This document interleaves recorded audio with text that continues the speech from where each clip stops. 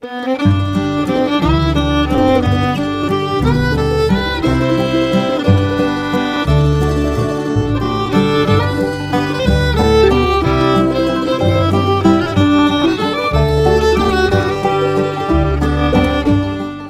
of the Tuesday morning to you, Oregon. I'm Finn J.D. John, FJ at OffbeatOregon.com, and this is the Daily Offbeat Oregon podcast. Since it is Tuesday, this is an archive show, first published as a newspaper column and podcast episode several years ago. Thanks for downloading, and I sure hope you enjoy it. This story was first published on October 20th of 2013 under the headline, The Life and Death of a Portland Gangster and His Mall. Here we go.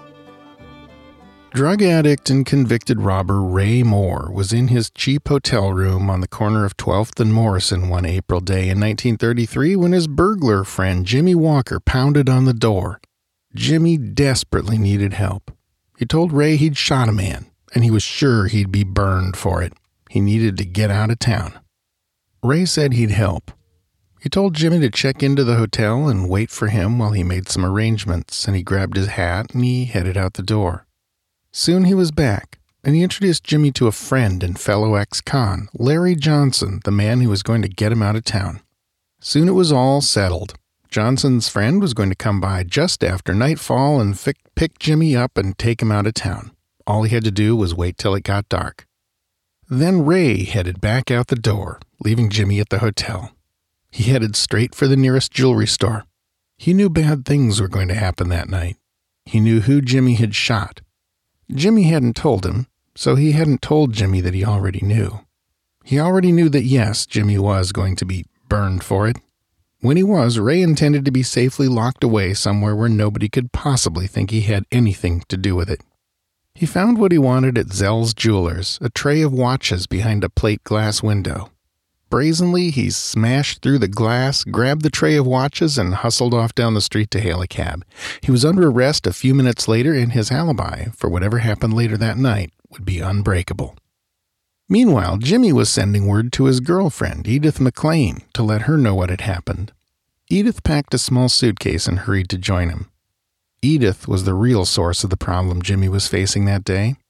She was, in the lingo of the day, a gun moll, and until a month earlier she'd been the steady girlfriend of an influential but low-key crime boss named Shy Frank Kodat. Shy Frank was an aging safecracker, what they'd call a yeg. He was 50 years old, and he'd spent quite a few of those years doing hard time for burglary. For a guy like Frank, that wasn't necessarily a bad thing. Frank was a born networker, and prison was full of guys a good safecracker could get to know and network with and make plans for when they got out of jail again. And everybody liked Frank. His most recent stint in the Hooskow had been a bad one, though. He'd picked up tuberculosis, which was slowly killing him with the help of kidney disease, and on top of that he had bad arthritis. So Frank had announced he was going straight and devoting his remaining years to helping other crooks get their act together as well. He opened up a sort of informal halfway house for them deep in the industrial district of northeast Portland, except that it apparently offered goods and services that a more traditional halfway house would not, including certain refreshments and the attentions of friendly ladies. Remember, Prohibition was still on in early '33. It wouldn't be repealed until late that year. The beauty of running a speakeasy/bordello as a charitable organization was soon clear.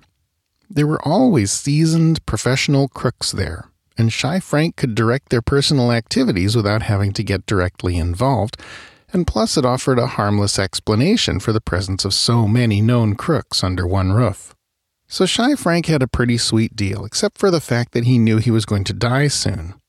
The trouble was, sometimes the ex-cons who came to stay at Frank's place were more trouble than they were worth. Case in point, Jimmy Walker.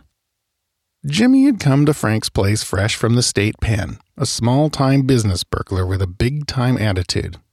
Almost immediately he had homed in on Frank's dame, Edith. Soon Jimmy and Edith were spending a lot of time together, and Frank's blood was boiling, and the other guys in Frank's place started worrying about how it might end. Finally, one of the other roomers accused Jimmy of stealing his watch. Shy Frank eagerly seized the excuse to kick Jimmy off the premises. Jimmy left, had a few drinks, came back, and got in a screaming row with Frank. Frank, who tired quickly because of his TB, soon retired from the battlefield and stomped off to his bedroom to rest, leaving Jimmy there, apparently alone in an office or den. Well, it's no surprise what happens when you leave a burglar alone in a room belonging to somebody he doesn't like. Jimmy apparently got right to work. Unfortunately, one of the first things he found, probably in a desk drawer or something like that, was Shy Frank Kodat's .38 Special, loaded and ready to go. And then somehow, apparently by accident, Jimmy popped off a round, right there in Frank's house. The bullet zipped through the wall, entered Frank's bedroom, and lanced into his back as he sat there on the edge of his bed. Jimmy's ears must have been ringing, but apparently he could still hear Frank screaming in pain as the other boarders ran to see what had happened. Jimmy knew that as soon as they figured out he'd shot Shy Frank, accidentally or no, he was a dead man. They loved Shy Frank. They did not love him. He dropped the gun and ran for his life. And that's how Jimmy Walker ended up hunkered down in a cheap motel, Shy Frank's girlfriend by his side, waiting for darkness and a ride out of town. The ride arrived right on schedule. It was a big maroon 7-passenger Studebaker President with 2 men in it. One, in a wine-colored suit that almost matched the car, helped Edith into the back seat, and the other one let the clutch out, and with a discreet murmur from the luxurious car's straight-8 engine, they glided away into the night. Early the next morning, logger L.W. Morgan was driving to work on Dutch Canyon Road just west of Scappoose when he saw what he thought was a drunk man passed out in the ditch. He stopped to look and maybe help. It was Jimmy Walker, and he wasn't drunk. Neither was Edith McLean, who lay nearby. Ray Moore, it seemed, had double-crossed Jimmy, and Shy Frank's friends had taken the opportunity to take him and Edith for a ride, gangland style. It had ended with 4 shots fired from Shy Frank's .38 Special, 2 shots for each of them. Police didn't have too much trouble putting the pieces together, but hard evidence was in short supply because nobody would talk. Eventually, the owner of the big maroon Studebaker, a hotel operator named Jake Silverman, was convicted of manslaughter for the job and served 3 years for it. Everybody else walked free. Shy Frank survived both the gunshot wound and his TB for years, finally getting sent back to prison on bootlegging charges in 1942. Key sources in this story have included works by J.D. Chandler and the Portland Morning Oregonian Archives.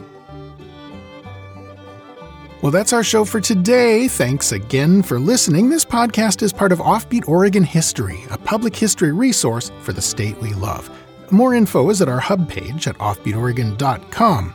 Offbeat Oregon is a division of Pulplit Productions, a boutique publishing house about which more can be learned at pulp-lit.com. Speaking of which, if you enjoy listening to me, you might check out some of my audiobooks. You can find them most easily with a search for my name on audible.com. Most of them are old pulp stuff, H.P. Lovecraft, Edgar Rice Burroughs, etc., but at least 2 of them are Offbeat Oregon history type stuff. Check them out if you're so inclined. This podcast is covered under a Creative Commons license. For details, see offbeatoregon.com/cc. Our theme music is by the Atlas String Band and was written by Carmen Ficara. Listen and download more at atlasstringband.com. Questions, critiques, ideas for a future episode? Email me at fj@offbeatoregon.com. Episodes of Offbeat Oregon History are uploaded around 6 a.m. every weekday, so the next one will be on your device and ready to go before you know it. Until then, go out and fill up the rest of the day with good stuff. Bye now.